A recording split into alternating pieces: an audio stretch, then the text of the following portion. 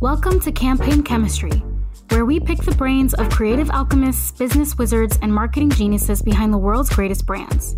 I'm your host, Sabrina Sanchez, reporter at Campaign US, and my guest this week is Louis Smithingham, Director of Creative Solutions at Media.Monks. Smithingham has pushed forward innovation at Media.Monks for nearly 5 years, having worked with the company on several projects for years before joining full-time in 2020. He has taken his passion for gaming and marketing knowledge to bring creative solutions to brands entering virtual worlds. In his time there, Smithingham has helped launch client campaigns in games like Animal Crossing and Fortnite, and now he stands at the forefront of consolidation and growth in the gaming industry. Awesome. So, hey, Louis, how are you doing today? It's great. I'm really great today. It is a sunny day here in Raleigh, North Carolina. I saw the bald eagles nearby my house this morning, so that was fun. So it's a good day. How are you? Well, it's cold in New York, so not as much fun, but I'm doing well. Yeah. So you're joining me today, and we're going to be talking about a lot of different things. One of them being gaming, which, there was that huge deal that was announced yesterday about Microsoft deciding to acquire Activision Blizzard, and I know we've talked about that a little bit. But I just want to start with some more information on yourself. So you've been at Media.Monks for about 2 years now. You started in 2020 full-time, but you previously worked on a number of projects with Media.Monks. And now you're leading real-time innovation and work on VR and AR as part of your role.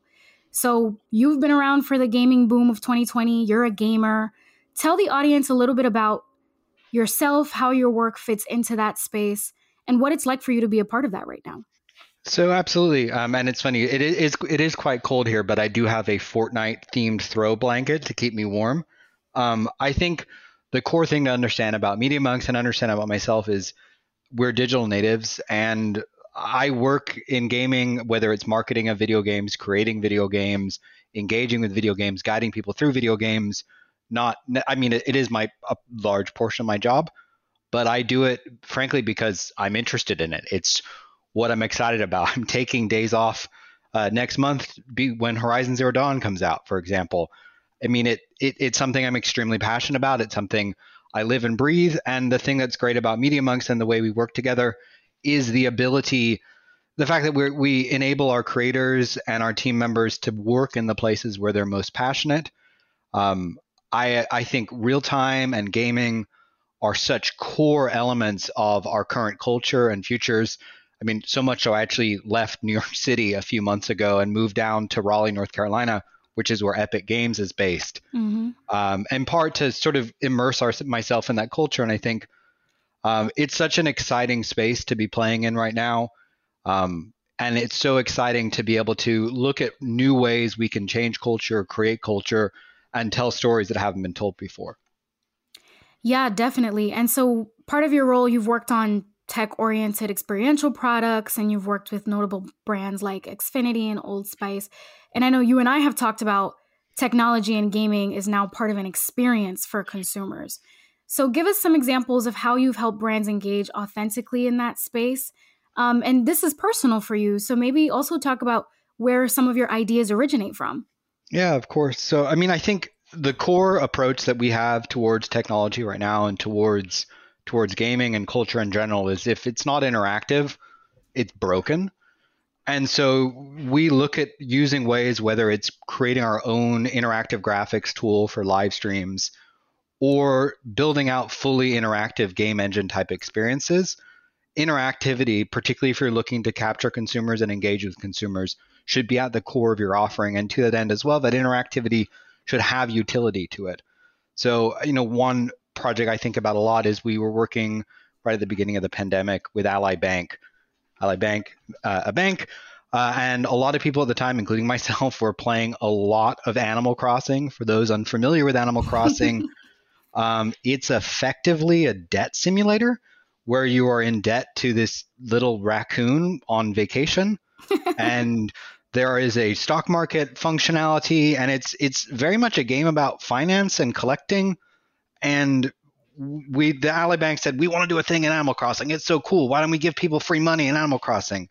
So that's cool. I'll take some free currency, but I think that's not enough. I'm struggling to pay off my bills in Animal Crossing. Can you, a bank, can you help give me advice as to how to prioritize and how to invest and how to engage? And so they set up an island where people, as well as getting free currency, could actually get financial advice and engage with some mini game mechanics where they were providing real value. And it was super successful.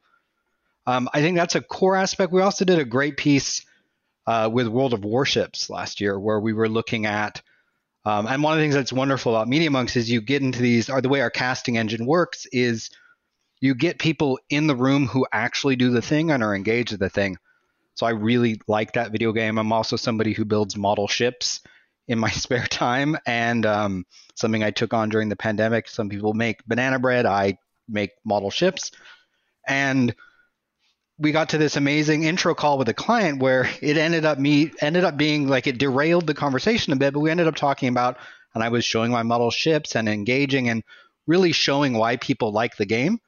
And that gives clients confidence that when they portray a piece and they work with us, they're able to really engage with authenticity within the brand. And again, as they grow these new projects. But it stems into another number of other places. Sorry, go ahead. Yeah, no, that's a really interesting point. And just as an aside, I've been trying to get my hands on that OLED Animal Crossing Switch for like the longest. So if you know where to get one, let me know.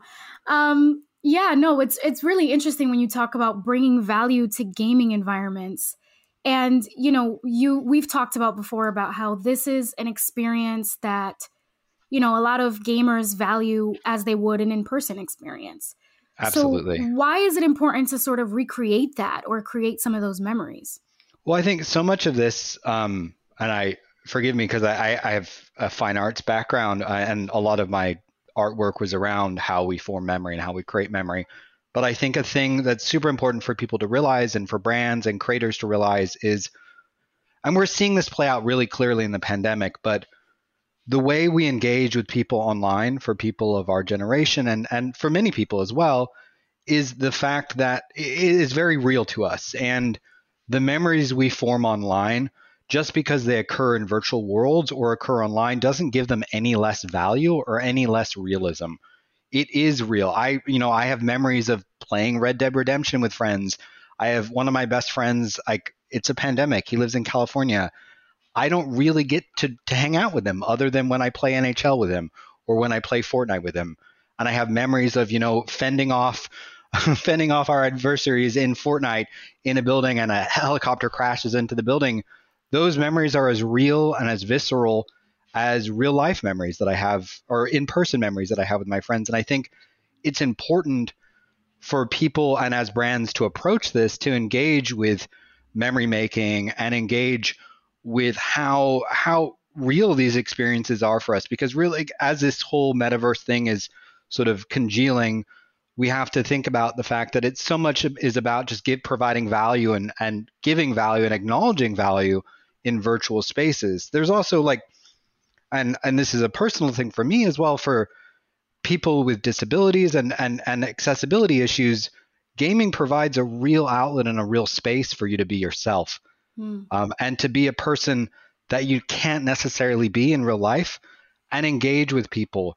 I myself, I'm severely immunocompromised, so I am effectively banned from interacting with people in person right now. And I have a huge, very rich life online. I was playing Dungeons and Dragons till 2 a.m. in VR last night with a friend. And just because we're doing it in headset rather than at my house doesn't make that any less real, and doesn't that make it any less meaningful for me.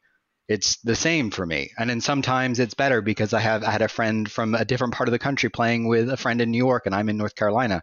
That's very, very cool. And so when brands approach these spaces, they need to approach it with deference and with a sense of, this is authentic, this is real, and how can we provide value to gamers? And then, because gamers, I think, get a bad rap for being kind of nasty and bitey. And I'm not saying that doesn't occur, but the gaming community welcomes people with open arms when they provide a value into those spaces. Essentially, don't just stick a sticker on it. Find a way to provide value in that space.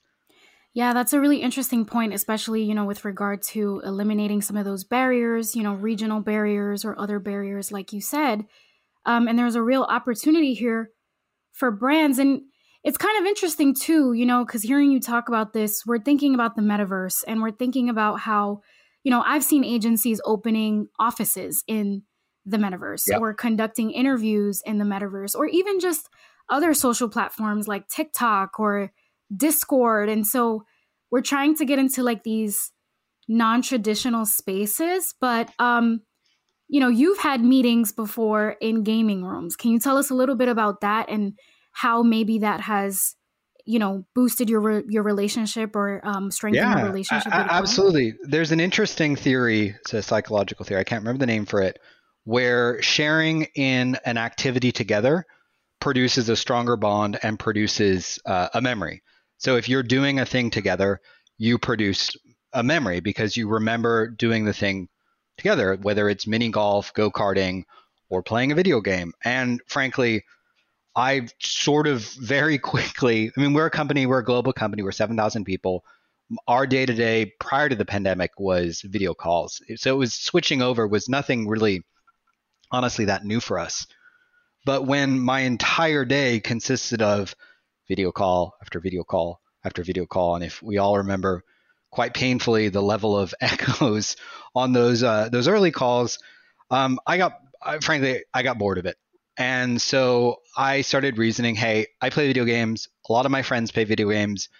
My clients are video game manufacturers.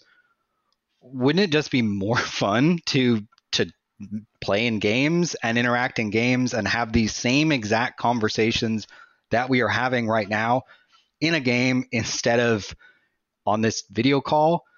And then it got to this place where I was able to start getting meetings with people easier because instead of saying, hey, can I take 45 minutes of your time to talk about a thing on a video call?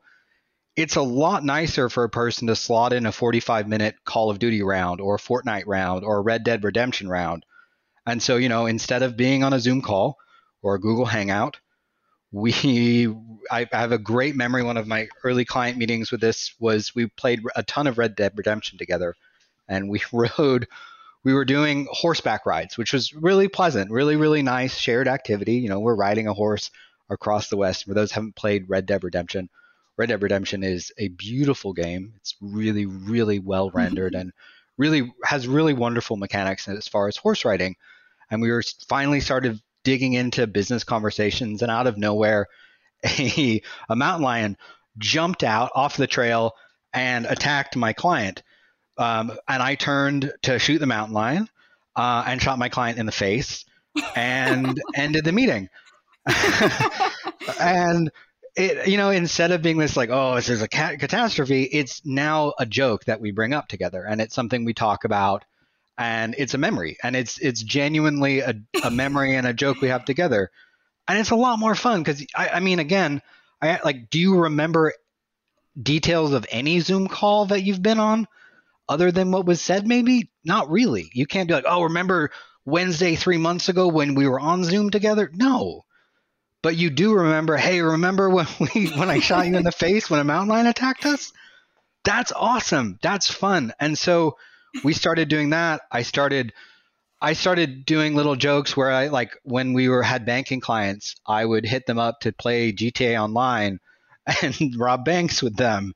And I would meet with clients in Animal Crossing. I think one of my favorite experiences in Animal Crossing was it's really annoying to mine or to get the rare fish, you have to get fish bait. Well, I found out, unfortunately, that you can purchase this on eBay. And I started setting up meetings with clients. And at the beginning of the meeting, I would show up with a couple hundred fish bait to give the client, which if you play Animal Crossing, like 100 fish bait is a meaningful gift. Just for metric purposes, to craft fish bait in the game takes roughly 1 minute and 30 seconds, depending upon the animation. And that's a lot of time. So providing that as a gift was a meaningful thing for that. And I think the final sort of thing we've been playing around with a lot is we've been working in Oculus Workrooms, which has been really Horizon Workrooms, which has been really interesting.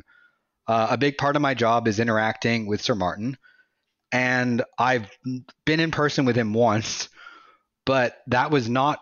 I met with him multiple times in VR prior to meeting him in person, and being in a space where you're interacting like that gives a real sense of presence. I remember my first presentation in Horizons to the board, and I look out into this virtual conference room, and there's these set of eyes that are all different board members staring right back at me.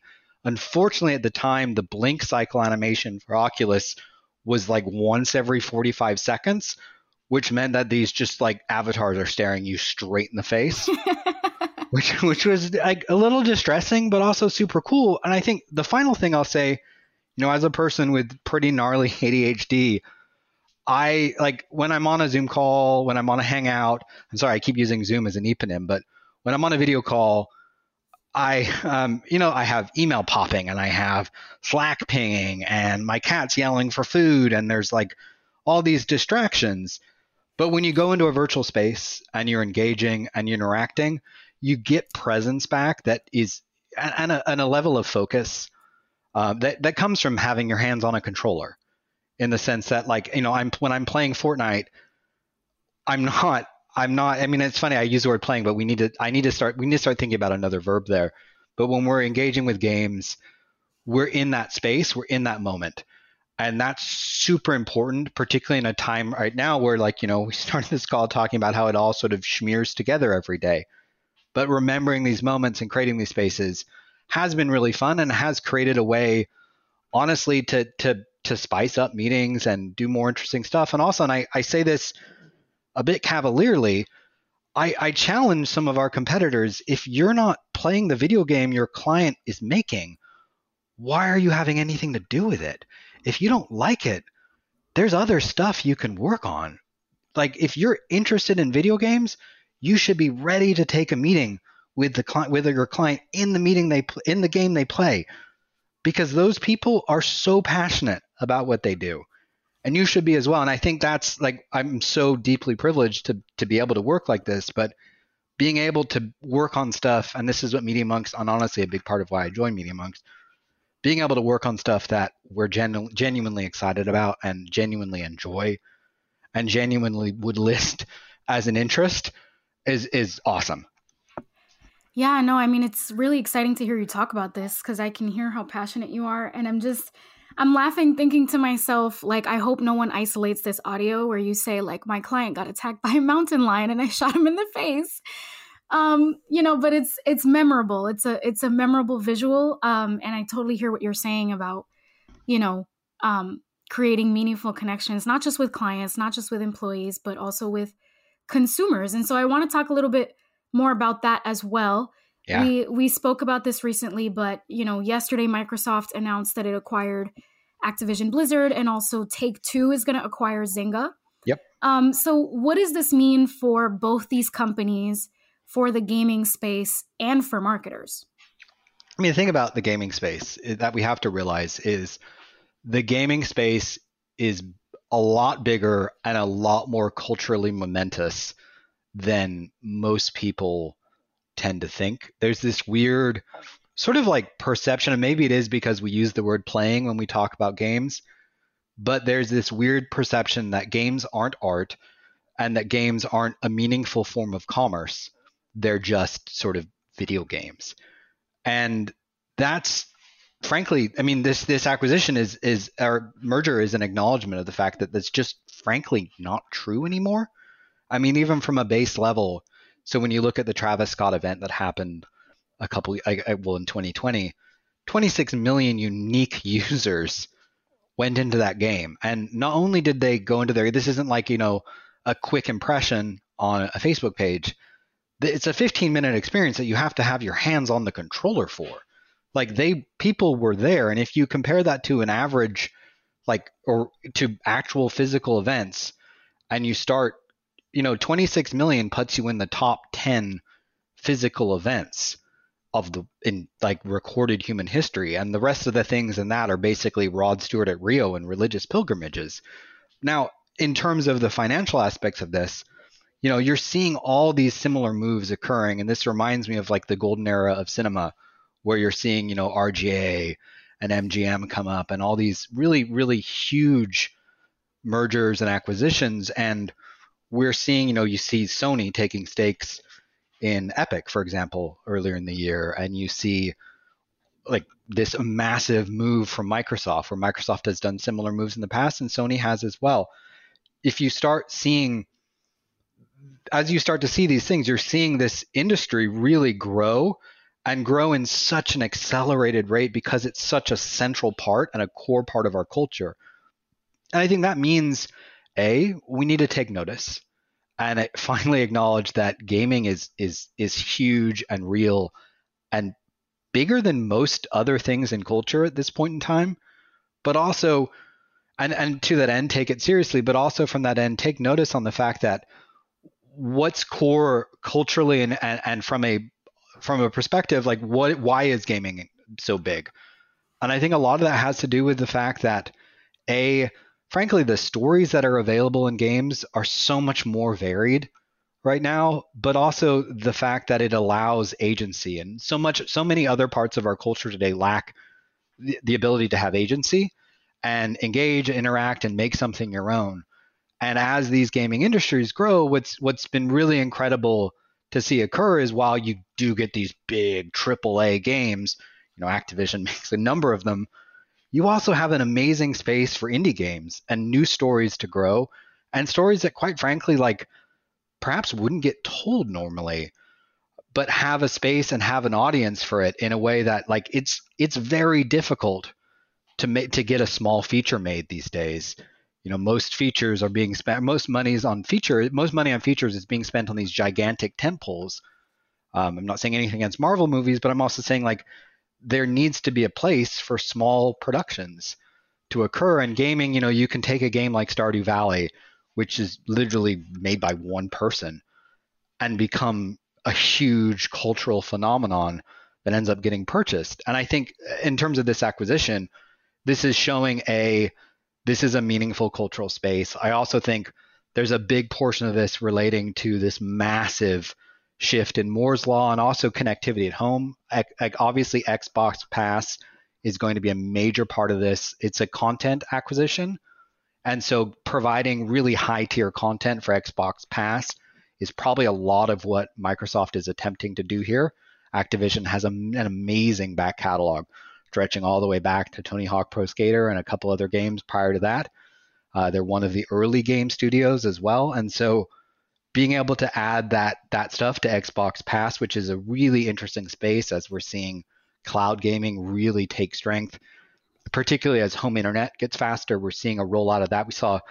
To me, the big stories coming out of CES this year were either around home internet, so Verizon providing these massive, amazing 5G antennas for people to have at home, these 5G modems, which allows people to have, 1900 by, I think it's 200 up. And that means you can do meaningful 4K gaming on a cloud host at ultra low latency.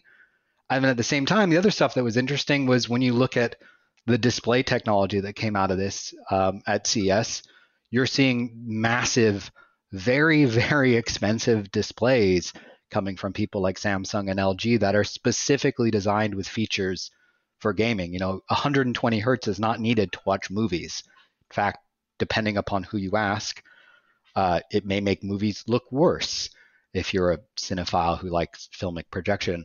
But 120 hertz for playing a video game is a minimum. So I guess the point I'm making is we are seeing this is indicative of a cultural shift. This is indicative of the value of virtual space and the value of that sort of IP in a way that I think is interesting. But it's also, like, to some degree, like, it makes sense. Like, it's predictable. And as you see these places grow, and as you'll start to see other companies start to get closer to IPOs or merge. And I think we're seeing this, the studio system play out, but with large gaming companies as well. Yeah, so that's really interesting because I am curious to get your thoughts on how do you expect consolidation in gaming to affect how marketers can reach gamers or consumers more broadly? And, how will brands work with gaming companies moving forward? I think gaming companies because they're becoming the big players in the room, and you see this starting to happen more and more, gaming companies are interesting because they play hard to get in a way that other clients don't, because they know they're very hot right now, and they really, there's like a weird, I say this as a nerd, but like a weird like haha, the popular kids want to steal our homework now vibe out of this, where like, you know, they demand authenticity, and they demand to put people in the room. Like if you want to work with Fortnite and you show up and play Fortnite with a Fortnite client, you better have a high Fortnite score. You better have a high number in that space. And I think that's what we're seeing and how marketers work in terms of these conglomerates. My hope is that these bigger studios create a space where smaller games can grow and where they're able to serve gamers in better and more meaningful ways. And we see some of that working from a marketing perspective. We work with Riot Games quite a bit. And so with some of our work for Riot Valorant, we were asked to cast people who played the game. And the client demanded more from us in ways that other clients don't necessarily demand, and demanded a level of authenticity and specific knowledge, which was honestly necessary because it's such a nuanced space. And you see so clearly the Steve Buscemi meme where, you know, hello, fellow kids. You see that play out so quickly and so easily and frankly so poorly time and time again. And it's important, even from the basic of like, we've done banner ad campaigns for things like Doom, also a Microsoft property, where, you know, there's in jokes and there's ways to talk to gamers that are different, and gamers demand that, and these game companies will demand that. I think as they get bigger, my hope is that access will get greater. We see that with some of the big gaming companies that are providing more funding to small studios, which is awesome. And you see games like, the things I love about the gaming industry are when you see, you know, games like Death Stranding as a tentpole game, which is effectively a walking simulator, but was a tentpole and feels very, very niche, but was a huge big deal. And that like, what excites me most about this is the idea that we are able to tell more stories, and that marketers are able to create stuff that matters. You know, I think something I come back to a lot, and I do openly accuse Stephen Colbert of stealing this bit, or John Oliver of stealing this bit from me. One of my formative memories, and it's funny, like my earliest memories are of playing video games on a Mac pro forma, and then playing video games on DOS. And when Doom came out, I was too young to play it, according to my parents. But I saw my friends, older siblings play it, and I really wanted to play it because it was cool, but it was too scary and would give me nightmares. And some genius over at General Mills said, you know what, we're going to buy, I can't even imagine being in this meeting in like, I think it's like 1995, because this sounds so absurd at the time, but now it sounds like, oh yeah, that's a good idea. So they licensed the Doom game engine, reskinned it with like shredded wheat cereal, put a random character, like the only real references to cereal are like the character is a Chex cereal thing, and then there's occasionally like cereal boxes around. But they basically made Doom for little kids, and then distributed 100 million CDs in CD-ROMs and cereal boxes, like a la like American Online.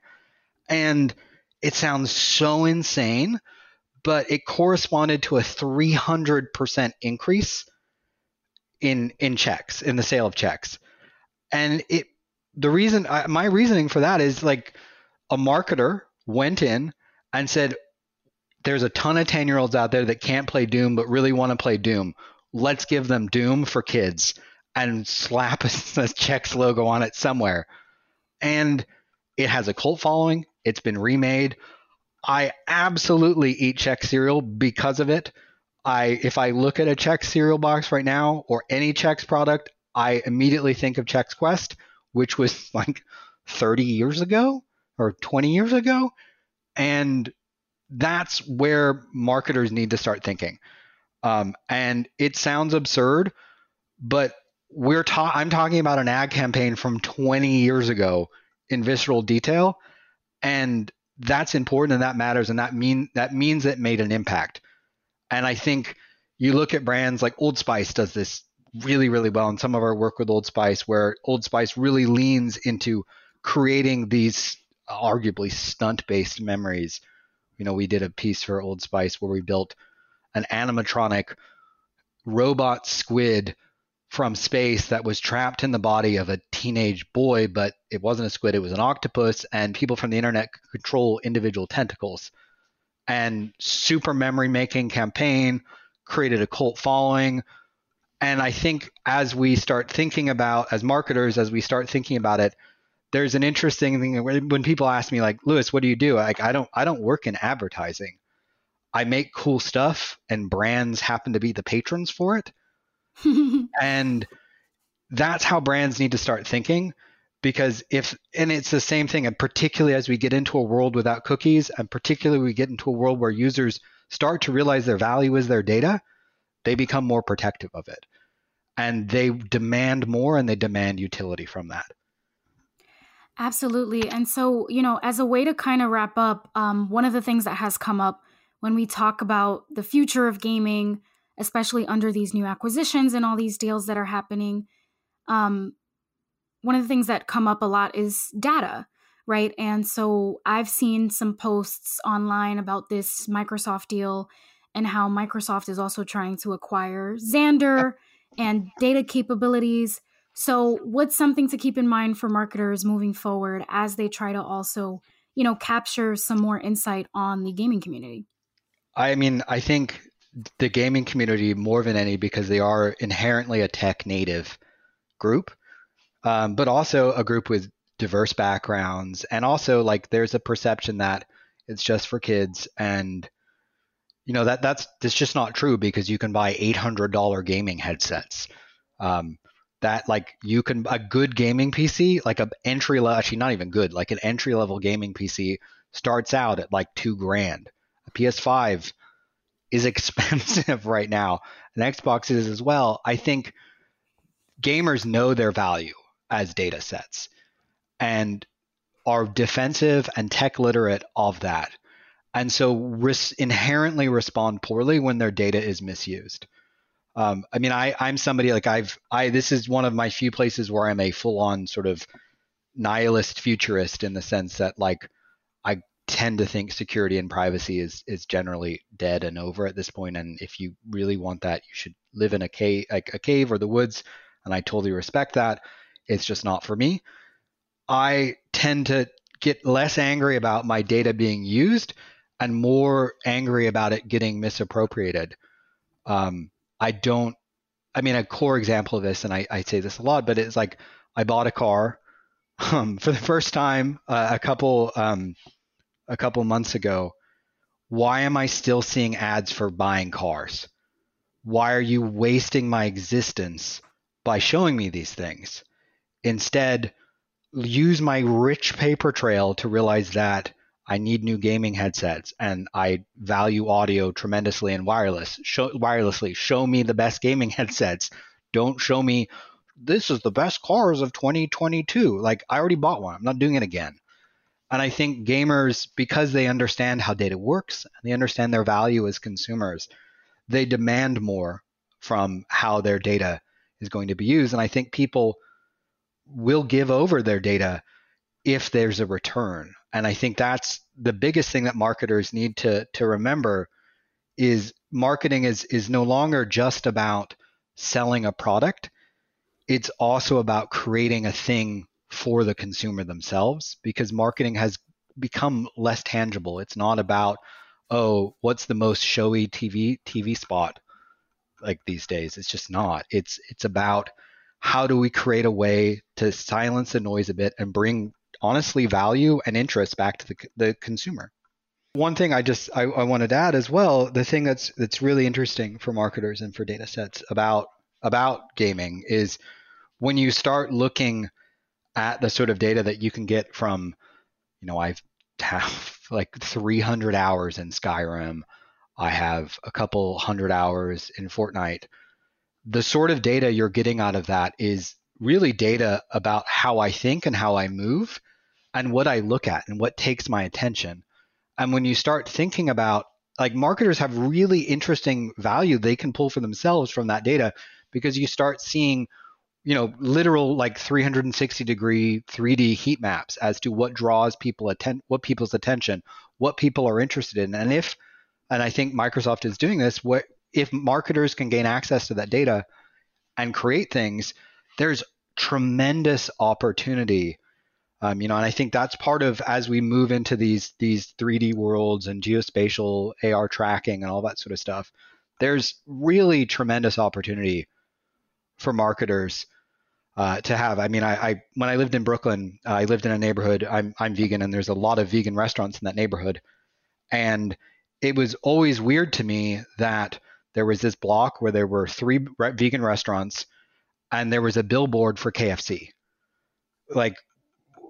And then, like, 6 blocks up, there was a billboard for Beyond Meat. And, like, why is that? And so as you start to think about gaze-based tracking and geospatial data in video games, you have that data and that information to really predict and provide value. Yeah, for sure. That's a really interesting point too. And it's going to be interesting to see what comes out of this deal, and also Zynga's deal with Take-Two, in terms of how marketers can access this data and reach people on all these different screens as well. One thing that people need to realize about these recent acquisitions is not only is this about buying IP, but it's also about buying know-how and labor force. There's a shortage of people that understand games and know how to make them and create them right now. And it's something that marketers need to take note of. If their customers and their clients are staffing up gaming personnel, you need to start looking at hiring your own gaming personnel. You need to start looking at, like, how many people do you have on staff that really understand Unreal, that really understand Unity, that really understand how to create with these tools and make with these tools. Because as we see, demand shifting into creating in those spaces, if your entire workforce is oriented around creating 30-second TV spots or billboards, and all of a sudden the thing that is selling are interactive experiences in a video game, you'll need to pivot your workforce really, really quickly. And so I think looking into ways that you can educate and bring up a new workforce is really interesting. And I think for people that are in the workforce right now, what's tremendous, and this is so awesome that so many of these major gaming companies are doing this, you can get like next level gaming training for basically nothing, if not nothing at all. There are hundreds. I learned mostly to program on YouTube, and you can learn that as well. And Unreal and Unity all offer really in-depth training, and a lot of these tools are free. It's amazing to think that one of the most powerful gaming engines in the world, you can just go online. If you have the storage space, you can download it and start programming and start working with it. And so I think as this shift represents also for marketers a prediction of, like, hey, if your workforce isn't working in this space, you're being left behind. And I think, a core aspect of all these shifts to virtualization that we're seeing is, if you don't have a strategy on how to work virtually, you are a company in 1999 without a strategy for web. And it's already happening. We're already moving into that space. Yeah, that's a really good point as well. I think we talked about this earlier too, but this new age of consolidation is also going to merge a lot of really good talent. Perfect. Yeah. So, all right. Well, thank you again, for chatting about this. And I look forward to seeing what happens now. Yeah. But thanks again for joining me. Absolutely. Anytime. This is really, really fun. What other games are you playing right now, by the way? I'm actually playing Township on my phone. Oh, how is it? It's so much fun. So it's kind of like Farmville, but or Townsville. Do you remember that? Yeah, I do. I absolutely played that. Yeah. So now it's on mobile. And it kind of has like integrations with other mobile games too. So it's really fun. I'm building my little town. I'm trying to expand my land right now. So you just said it has, and that's something that's interesting in this context. It has integrations with other mobile games. And I think that's something that's so great about games, is the interconnectedness between them and the fact that culture shares so much. And even these small mobile games, it's fascinating how awesome they are. I just finished Metro Exodus, but I'm playing Cookie Clicker in the background right now, which is, I can't believe how addicted I am to this game, but it's excellent. Well, that's fun to hear. And hopefully, like we were talking about earlier, there's going to be more access with games and be able to do more. So yeah, looking forward to it.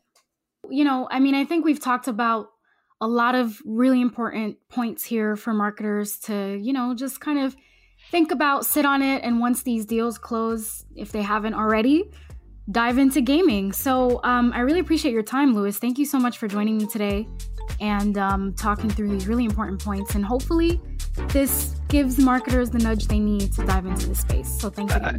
I really appreciate that. That's all the time we have this week. Thanks for tuning in to Campaign Chemistry, and we'll see you next time.